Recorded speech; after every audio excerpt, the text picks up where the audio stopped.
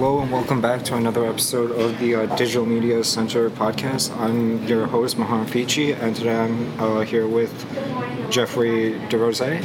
Derose. So Jeffrey, how are you doing today? I'm doing great, thank you.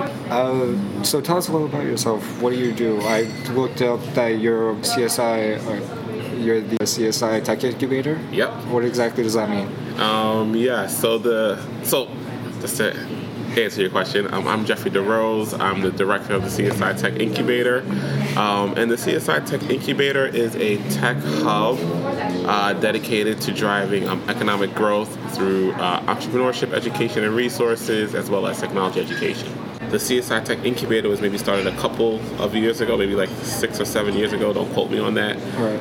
But I maybe came in roughly 3 years ago, and shout outs to the people who came before me, because launching an institution is no easy task, right?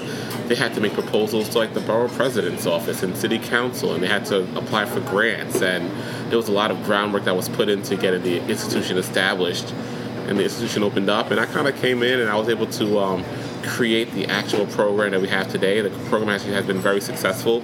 In the last 3 years, we've won like over $3 million in awards and funding, from city council, from the governor's office, from the SBA, from Verizon. The companies who have came through our program have won over $10 million in funding.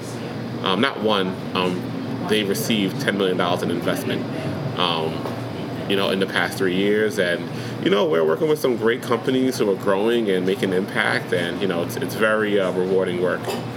So how exactly did you find yourself working as to help other people start their own businesses? So prior to getting to the incubator, I actually had my own consulting company. So I was doing like marketing consulting, business development consulting. I also was doing a lot of community events, right? So teaching about entrepreneurship, teaching about investing, teaching about wealth building. And ironically, I actually messaged the borough president about the community work I was doing. The borough president at the time, Jim Otto. Shout out to Jim, thank you. And he liked the community work I was doing. He invited me down to a round table with all the head honchos. They were having a discussion about how to build a tech ecosystem on Staten Island. I was very vocal in that meeting, and my director really liked my ideas, and we had a meeting, and the rest was history. So that's kind of how I ended up there. Right. So during this time of you finding yourself, did you have any challenges that you faced that you managed to overcome? Oh yeah, so many challenges. I am a child of Haitian immigrants, so definitely just being raised with financial challenges. We didn't come from a family with money or anything like that.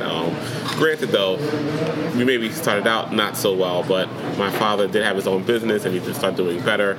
But yeah, just being an entrepreneur, right? Being an entrepreneur of color, starting from nothing, having no portfolio, just trying to get off the ground. I had a lot of financial challenges.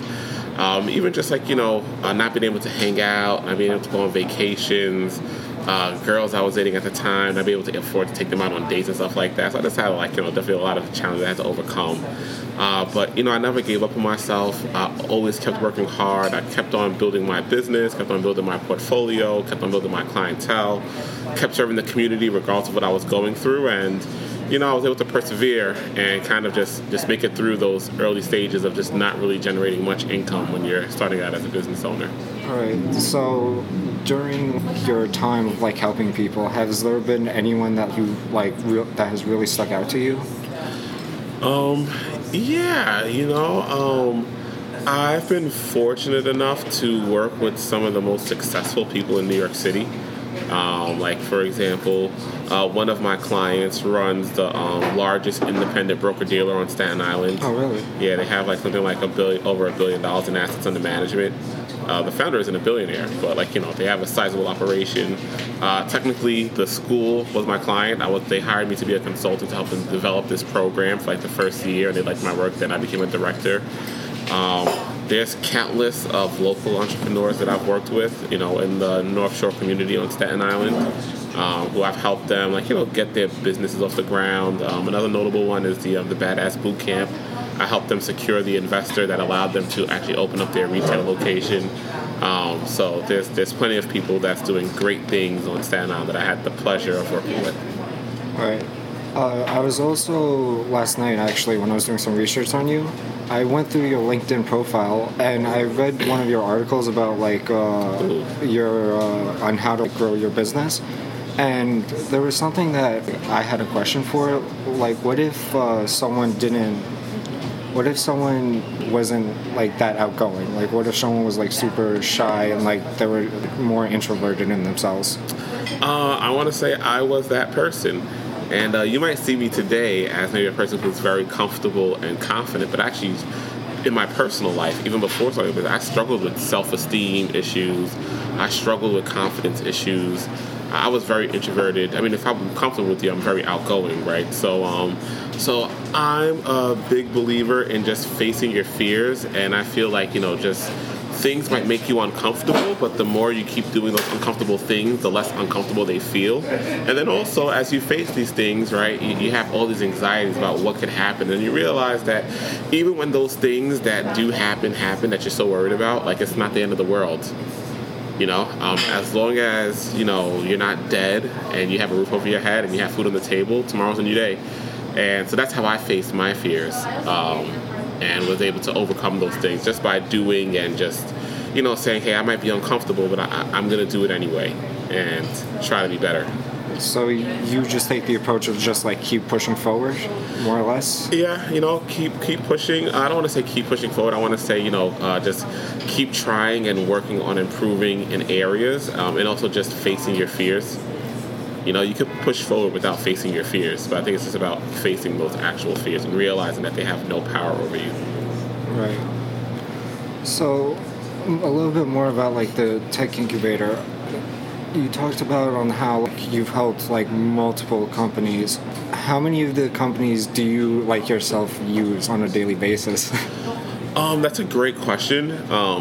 Probably none of them because these aren't companies selling products, right? These are people doing B2B SaaS, right? So SaaS is like software as a service. For example, one of our most successful companies is a Spanish literacy app that's about teaching Spanish-speaking students how to read and write in Spanish so that they can learn English better.